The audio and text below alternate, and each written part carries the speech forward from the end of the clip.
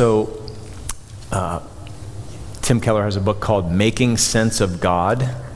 It's kind of, he wrote that book, Reason for God, which was kind of like a modern day Mere Christianity. And because our society is increasingly kind of biblically illiterate, he wanted to write a book that even went further back to foundational issues, and he wrote a book called Making Sense of God. And he has this illustration of the power of hope in this book. So just throw it out here to get started. I've taken a little bit of editing license, but the basic illustration is the same. So imagine that you have two women, the same socioeconomic status. They have similar educational background. They're even similar in temperament. And you hire both of them to do a boring, menial job that lacks any satisfaction of seeing the fruit of their labor. Okay, so they're simply like a stop on the assembly line, insert A into B and pass it along. They got to do this little part day in and day out, 5 days a week, 8 hours a day for a year. The work is identical, the conditions are identical, temperature of the room, ventilation, number of breaks, et cetera, et cetera, et cetera. The only difference is their pay. So you tell the one woman, at the end of the year, we'll pay you $25,000. Tell the other woman, at the end of the year, we'll pay you $25 million. And they don't know what the other one is going to be paid. So let's say 6 or 8 weeks go by, and imagine the nature of their attitudes and their conversation.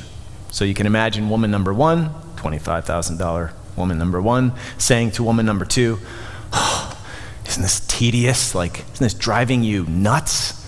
Are you thinking of quitting? And woman number two is likely to say, yeah, sure, it's a little tedious, but it doesn't bother me at all. The point is not we all need a good salary. The point is we are all hope-based creatures. So you and I, hope-based creatures, we run on hope, and hope changes everything. It drives us, it keeps us going. Losing hope as a human being is dangerous business. So let's keep that in mind as we go to, admittedly, a pretty weird passage in Mark chapter 12. So, if you're not there yet, Mark chapter 12, we're looking at verses 18 to 27 this morning. All right? So if you're using a Pew Bible, you'll find that on page, if somebody has it before me, go ahead and yell it out. 848. Okay? Mark chapter 12, verses 18 to 27.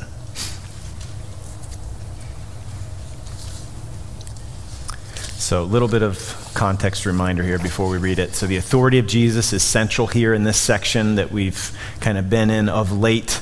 After the triumphal entry and the quote-unquote cleansing of the temple, upending tables and all of this because the temple was being made a den of thieves rather than a house of prayer for all the nations.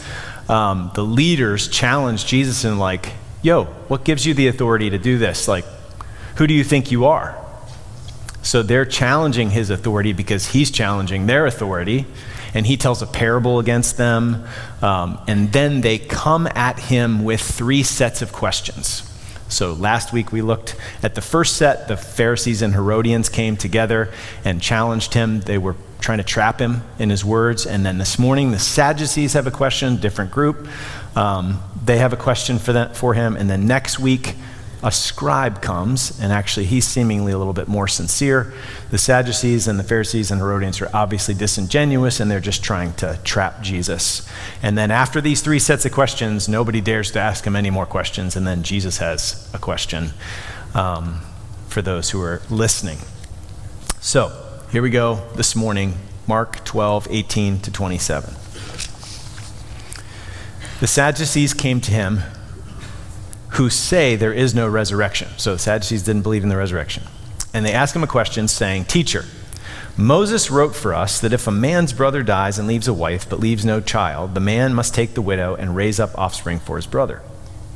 There were 7 brothers. The first took a wife, and when he died, left no offspring. And the second took her and died, leaving no offspring. And the third likewise. And the 7 left no offspring. Last of all, the woman also died. In the resurrection, in which we don't believe, when they rise again, which we don't even believe happens, whose wife will she be? For the 7 had her as wife." Jesus said to them, "Is this not the reason you are wrong? Because you know neither the scriptures nor the power of God. For when they rise from the dead, they neither marry nor are given in marriage, but are like angels in heaven. And as for the dead being raised, have you not read in the book of Moses, in the passage about the bush, how God spoke to him, saying, 'I am the God of Abraham and the God of Isaac and the God of Jacob. He is not God of the dead, but of the living. You are quite wrong.'" So there's our passage for this morning. I have to admit, when I first started looking at this, I thought, oh, maybe I should have chosen a bigger section. What in the world am I going to say about application for us this week? So there's actually quite a bit here, especially as we consider where this fits into the big picture. We'll get to that. But we're going to look at it in 3 points. First point, question about the resurrection, verses 18 to 23. All right? The Sadducees came. They don't believe in the resurrection. "Teacher, Moses wrote for us." Okay, so he's talking about the Pentateuch. "That if a man's brother dies and leaves a wife, leaves no child, the man must take the widow, raise up offspring for his brother. There were 7 brothers." So we just read that, right? So we need some background here. The Sadducees were a smaller group from aristocratic and kind of priestly families. So Caiaphas, for instance, the high priest, AD 18 to 36, was a Sadducee. The Sadducees rejected the Pharisees' extra-biblical traditions. Okay, so they actually weren't on the same page oftentimes. They only accepted the Pentateuch as canonical: Genesis, Exodus, Leviticus, Numbers, Deuteronomy. And as you've seen in verse 18, they didn't believe in the resurrection. So as a group, they believed there was no basis for belief in the resurrection in the Pentateuch. So you may remember that Paul, so he was a Pharisee, right? At one point when he was in Jerusalem, he was being persecuted, treated unjustly, eventually on trial for his faith. He actually used this to his advantage. Anybody remember this? Acts 23:6. So he's on trial, and Paul perceived that one part of the people that were kind of trying him were Sadducees and the other Pharisees. He cried out in the council, "Brother, I'm a Pharisee, a son of Pharisees. It's with respect to the hope and the resurrection of the dead that I'm on trial." And when he said this, a dissension arose between the Pharisees and the Sadducees, and the assembly divided. For the Sadducees say there's no resurrection, nor angel, nor spirit, but the Pharisees acknowledge them all. So he ended up like causing the group to be in an uproar and divided, and it kind of worked to his advantage, okay? You know, wise as serpents, innocent as doves. So the other point of background here that's important is this whole custom of levirate marriage, okay? Levirate marriage. So levir in Latin apparently is brother-in-law, okay? So the custom is prescribed in Deuteronomy 25. Just track with me here. This is actually going to have practical import in our lives here soon. But let's just understand what in the world is going on in this strange passage first. So Deuteronomy 25:5. We'll read it quickly here. I think we've got it on the screen. "If brothers dwell together, one of them dies and has no son, the wife of the dead man shall not be married outside the family to a stranger," like outside the clan, to a pagan stranger. "Her husband's brother shall go into her and take her as his wife and perform the duty of a husband's brother to her, and the first son whom she bears shall succeed to the name of his dead brother, that his name may not be blotted out of Israel.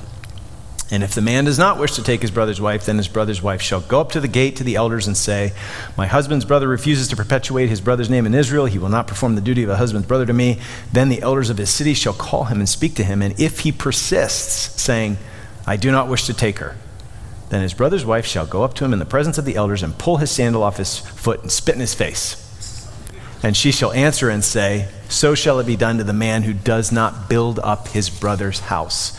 And the name of his house shall be called in Israel, the house of him who had his sandal pulled off. The whole point is, it's shameful to refuse to do this. It's why God killed Onan, because he refused to do this. Okay? There's a beautiful picture of this being done in the book of Ruth, right? Boaz is second in line. So first it has to be offered to this other guy, and he says, no, I don't want to redeem them. And then Boaz does, right? So this custom sounds really strange in our ears, and certainly, we could tease this out some more, but suffice it to say, we can just say it was a very different cultural, historical moment than our own. Unmarried women were much more vulnerable then than they are today, generally speaking. Children in that time were your retirement plan, your social safety net. So to be childless, it was both an issue, it was shameful, dishonoring, and it was dangerous and created vulnerability. So, James Edwards, we've quoted him a number of times throughout this series. He makes a helpful comment when he says, the custom of levirate marriage was not devised, as for instance, polygamy and concubinage, which the Bible never condones, but just describes. The custom of levirate marriage was not devised for the express purpose of allowing a man to have more than one wife, nor to condone sexual promiscuity or immorality. Levirate marriage was rather a compensatory social custom. It served to make amends, to compensate for losses, okay? A compensatory social custom designed to prevent intermarriage of Jews and Gentiles and to preserve honor and property within a family line in cases where a woman's husband was deceased. So the Sadducees don't believe in the resurrection, which means their question was obviously disingenuous. They're just trying to come up with a hypothetical that would make Jesus look foolish. So this, in logic, if any of you took logic or some of you kids are taking logic, this would be reductio ad absurdum. Proving a proposition false by showing it to be absurd. It leads to absurd, untenable conclusions. Okay, so for instance, if the world was flat, wouldn't we have people falling off the edge? Reductio ad absurdum. Everybody tracking with me? Yeah. Okay, there we go. So if they can show by simple common sense that the concept of the resurrection is absurd, it's crazy, it's ridiculous, then they think they'll win and strike a blow to Jesus' authority and discredit him among the people. That's what they're trying to do. So they're trying to exercise their authority and undermine his. So, okay, that much is clear. Also, I think we need to just recognize the fact that they view death as the end. Okay, James Edwards again, he says, they believed that at death the soul perished along with the body, and hence there were no future rewards or punishments. Like death, full stop, that's it, that's the end. Extinction, total annihilation. The ground wins, that's it. Which is actually kind of interesting that that's the view of most secular humanists or materialists or atheists in our day. So how does Jesus respond to this? Okay, point number 2, he first clarifies the nature of the resurrection. Okay, so look at verses 24 and 25. Jesus said to them, is this not the reason you are wrong? Because you know neither the scriptures nor the power of God. For when they rise from the dead, they neither marry nor are given in marriage, but are like angels in heaven. So Jesus doesn't mince words here. He tells them straight up, you're wrong. And then he ends the thing down in verse 27. You're wrong. So it's like a wrong sandwich. Here, eat this.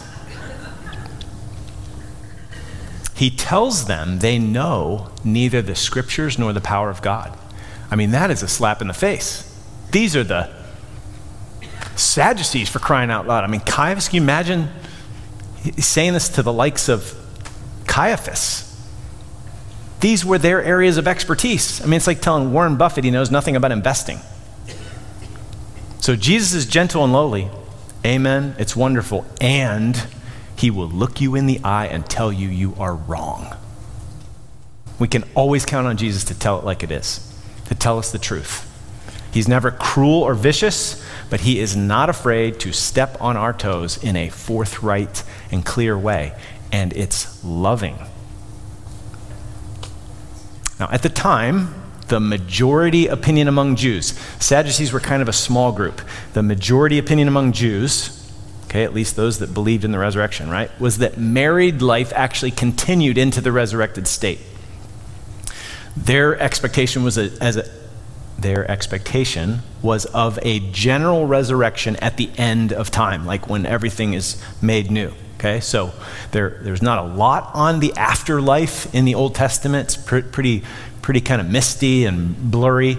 But there are a few texts. One of them, for instance, Daniel 12, 1-3. At that time shall arise Michael, the great prince, whose charge over your people, and there shall be a time of trouble, such as never has been since there was a nation till that time. But at that time your people shall be delivered, everyone whose name shall be found written in the book, and many of those who sleep in the dust of the earth shall awake, some to everlasting life, and some to shame and everlasting contempt. And those who are wise shall shine like the brightness of the sky above, and those who turn many to righteousness like the stars forever and ever. So there's this expectation of a general resurrection at the end of days. And most Jews believed that married life continued into that resurrected state. Jesus counters that expectation. And here we have a statement of Jesus that has caused not a few happily married, sincerely Christian couples to be disappointed and bummed out at the words of Jesus. No marriage in heaven? I mean, that seems like a loss. They don't even want to think about it. Maybe you're in that category. So we'll consider a little later what to make of this, but for now, just notice the rest of what Jesus says. Verse 25, for when they rise from the dead, they neither marry nor are given in marriage, but are like angels in heaven. The point is not that we become angels in the resurrection.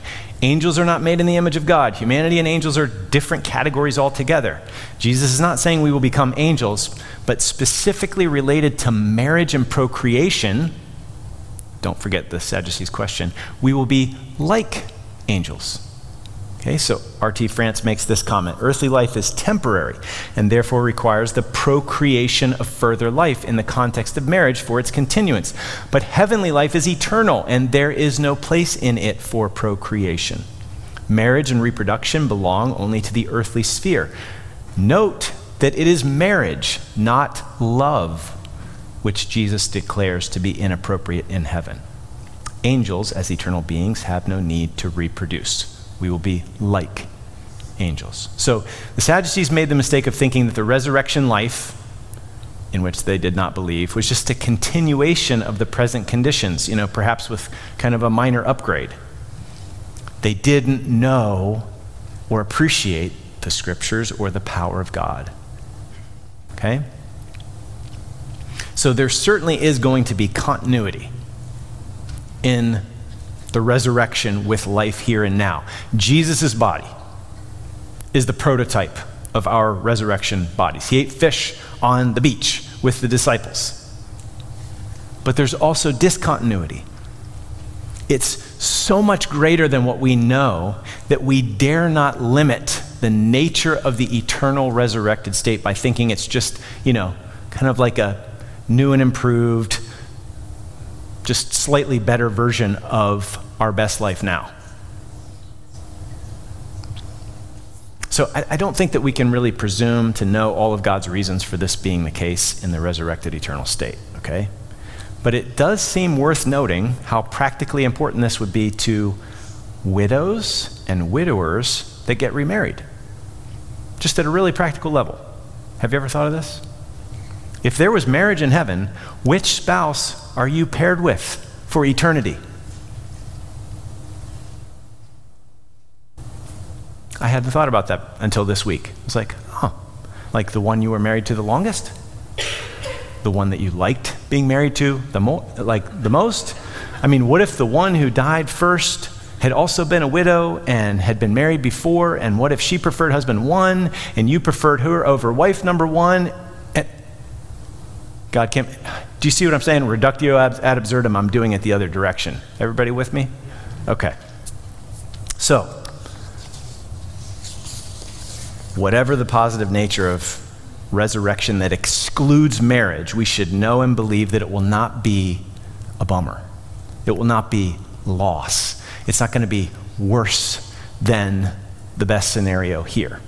Okay, so there's this quote, I think it's been years and years since I've used it here, but C.S. Lewis in his book Miracles has this quote, and he speaks candidly, but it is so helpful. Okay, so here we go. The letter and spirit of Scripture and of all Christianity forbid us to suppose that life in the new creation will be a sexual life. And this reduces our imagination to the withering alternative either of bodies which are hardly recognizable as human bodies at all, or else of a perpetual fast. As regards the fast, I think our present outlook might be like that of a small boy who, on being told that the sexual act was the highest bodily pleasure, should immediately ask whether you ate chocolates at the same time. On receiving the answer no, he might regard absence of chocolates as the chief characteristic of sexuality. In vain would you tell him that the reason why lovers in their carnal raptures don't bother about chocolates is that they have something better to think of. The boy knows chocolate. He does not know the positive thing that excludes it. We are in the same position. We know the sexual life. We do not know, except in glimpses, the other thing which in heaven will leave no room for it. Hence, where fullness awaits, we anticipate fasting. If we, brothers and sisters, think little of the resurrection and eternal state, it's because we think little of the resurrection and the eternal state.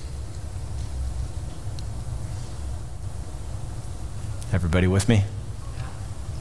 If we think little of it in terms of frequency, it actually making a difference in our life, it's because we don't think much of it. Like, it's not that important.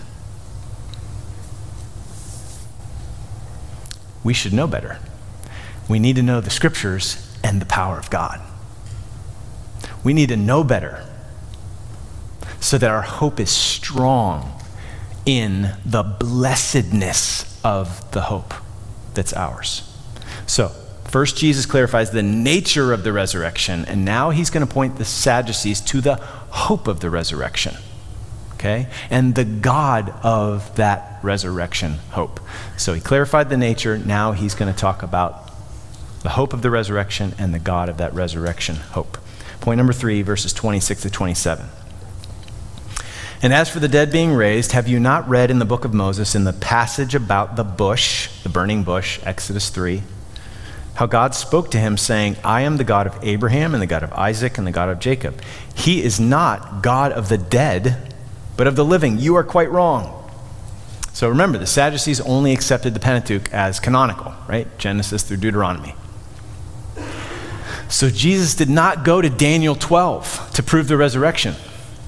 They would have just been like, yeah, we don't even accept that. He didn't go to Isaiah 25 and 26. He didn't go to Psalm 73. He didn't go to Psalm 16. He plays on their canonical turf. Okay, you guys only believe in the Pentateuch? I'll make my point from the Pentateuch. So have you not read? Ouch. I mean, that's just like in their face. In the book of Moses, in the passage about the bush, he's going to prove his point by using an argument they can't dismiss on the basis of only accepting Genesis to Deuteronomy. And so in doing so, Jesus maintains, he displays his authority rather than allowing these challengers to undermine it. So how does he do it? It's actually not an easy question. Like, the answer isn't that obvious. It's not really like, oh, here's how he did it. I mean, I don't know about you, but I first read this and think, what does that have to do with anything as far as the argument is concerned?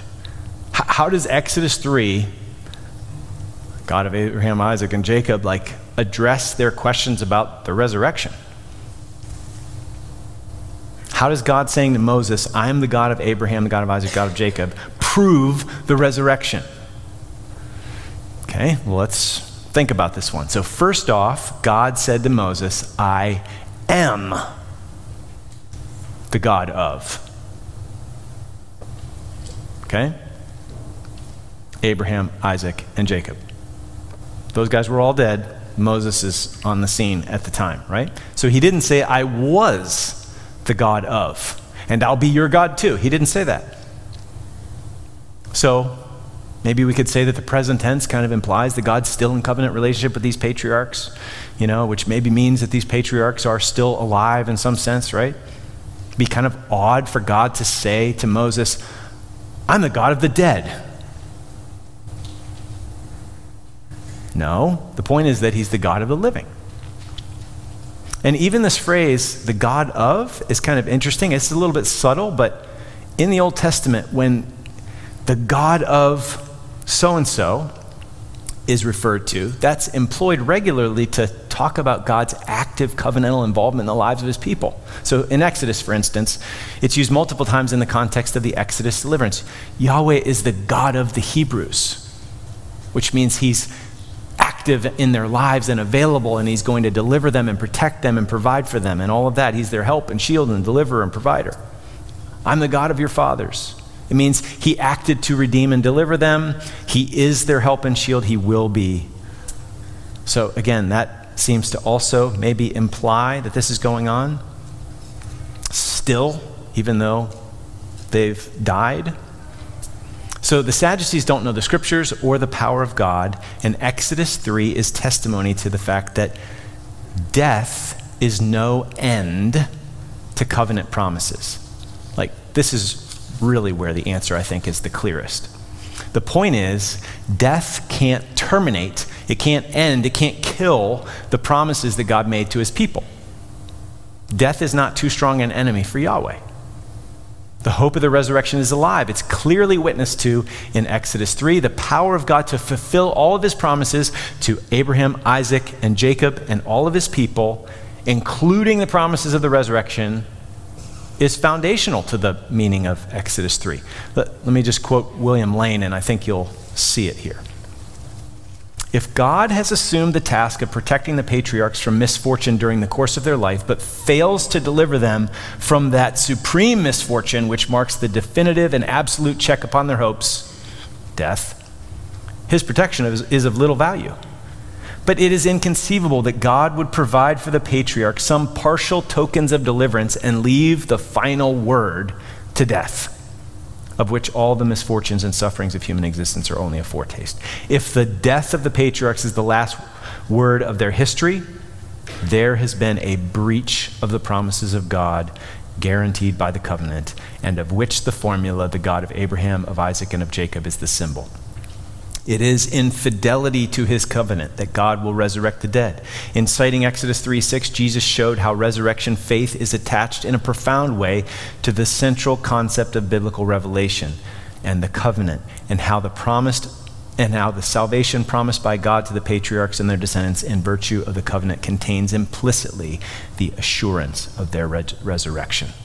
So the point is, death can't kill our hopes. Didn't kill it for the patriarchs, didn't kill it for Moses, won't kill it for us. We have a living hope. I mean, just imagine if in this life only we have hope. I mean, what a raw deal for people who suffer terrible injustices and then die, or who suffer terrible deformity or disability. What a raw deal for those who endure lack and lifelong frustration of good desires. Too bad for them. Or, in another way, what folly it would be to sacrifice and spend your time and money and love and life and even risk your safety for temporal and eternal well-being of other people. Eternal well-being of others doesn't even exist. If in Christ we have hope in this life only, we are above all people most to be pitied. We are wasting our life. We might as well just grab all the pleasure we can, because tomorrow we die.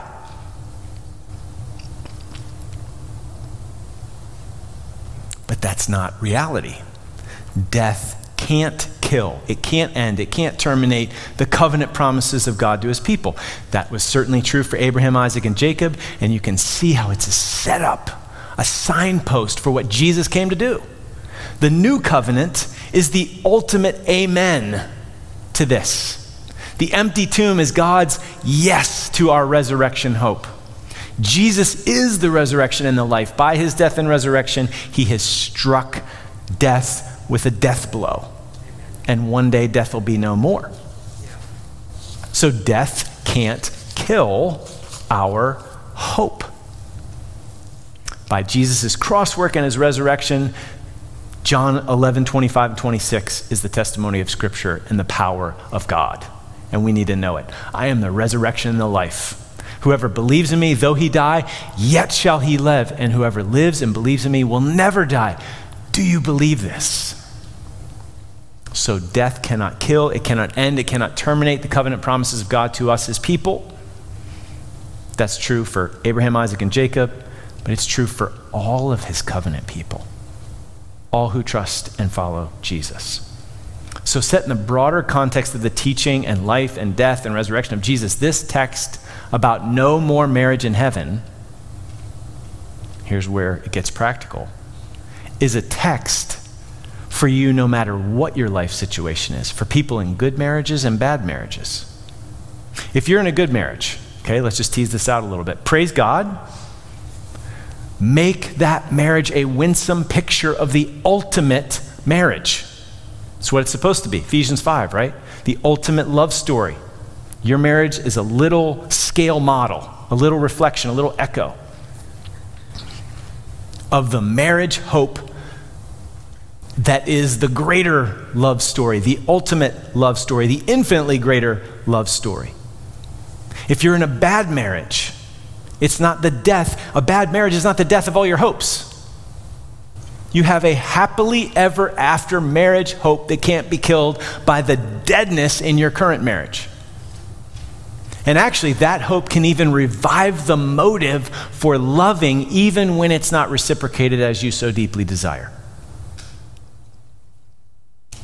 So this is actually strangely encouraging, even though this is a strange text. And no marriage in heaven, that's actually hopeful and helpful for good marriages and bad marriages, and for single and divorced as well. If you're single, even if you never marry on earth, you have a love that makes the greatest earthly love story pale like a little nightlight compared to the blazing sun fire of love that is yours now and will eternally be yours forever in perfect loving relationship with the triune God and Jesus Christ, who is our eternal husband. If you're divorced, if you've experienced the explosion and the fallout of earthly relational hopes, you have a hope that can't be killed by infidelity or cruelty or neglect or selfishness. This is also a text for sufferers. I mean, think of the African slaves in America, so many of whom were believers. Why did their spirituals focus on the hope of glory? Well, they didn't have earthly hopes. Were they so heavenly minded that they were of no earthly good? No, the reason they were able to endure on earth was because they were so heavenly minded.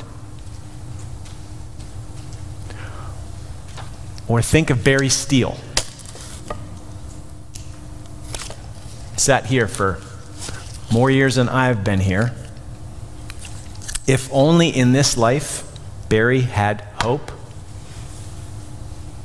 What a pity. Poor Barry.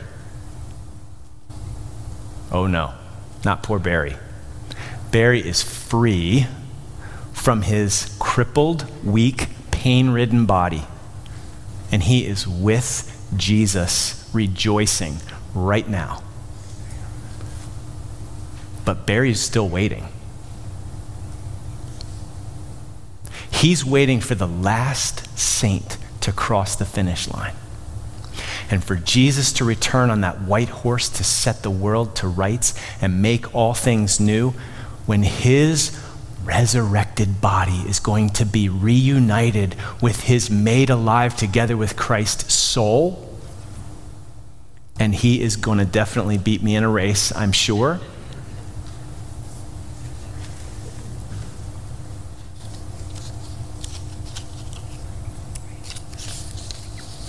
And that's the same for Chuck Barmore and Cornelia Walker, for those of you who have been here a while, and Barb Armstrong and Roy Wilson and Jim Miller and baby Bella and baby Daniel Hollister and your miscarried child and your loved one who died in Christ. God is not the God of the dead, but of the living.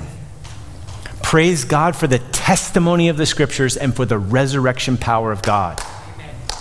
And let's not forget that the hope of glory, the hope of the resurrection, is going to be way better than anything that we can imagine. So resurrection life is not just present life without end. It's not just a little minor upgrade. It's not just greater quantity of life. It's an entirely different quality of life. So here's the testimony of the scriptures and the power of God. Psalm 16:11, you make known to me the path of life. In your presence there is fullness of joy. At your right hand are pleasures forevermore. Fullness forever. 1 Corinthians 2:9, again, the testimony of the scriptures and the power of God. As it is written, what no eye has seen, nor ear heard, nor heart of man imagined, and what God has prepared for those who love him. I love what James Edwards says. He fires our imaginations when he writes this. God's power to create and restore life bursts the limits of both logic and imagination. The glorious realities of the life to come can no more be accommodated to the pedestrian routines of earthly life than can butterflies be compared to caterpillars. Present earthly experience is entirely insufficient to forecast divine heavenly realities. We can no more imagine heavenly existence than an infant in utero can imagine a Beethoven piano concerto or the Grand Canyon at sunset. Only one amen to that? I mean, come on. Amen. So listen, like if you're not a Christian, if you're not sure where you're at yet with Jesus, don't you want this to be true? I mean, isn't there a memory trace, like deep down, that we were made to live forever? Why in books and movies and TV is there constantly, it's a trope, but it still moves us, that there is death and resurrection? Just saw it last night. Lily was putting some Legos together that her brother got her for her birthday and watching Tangled. Anyway, I'm not going to go through. You go watch Tangled, but there's a resurrection at the end, and, you know, I'm not crying, you're crying. So death is not just inevitable and a part of the circle of life, you know. It's an intruder, it's an enemy. We know this. Well, where did that come from? It certainly doesn't come from Darwin's universe. It comes from the image and design of your Creator on your soul. We ruined the life that God intended by rebelling against the one who gave it to us. And the wages of our sin is death, and we can't pay off what we owe. But praise God, Jesus can. And he did. It is finished. So you can trust Jesus like we want to live. Death scares us. It is it's like the final enemy. It blows up all our hopes. Unless it doesn't. Unless Jesus conquered it. And in our place paid for our sins so that we can be made alive together with Christ. Like, turn from our sin, repent of that, trust in Jesus, get reconciled and reconnected to the God who gives us life. And it's not just life for now, it's life forever. So God so loved the world that he gave his only Son, that whoever believes in him will not perish, but have everlasting life.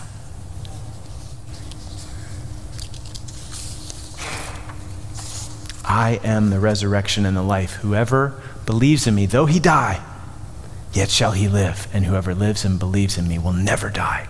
Do you believe this? Believe this. And brothers and sisters, we need to know the scriptures and the power of God.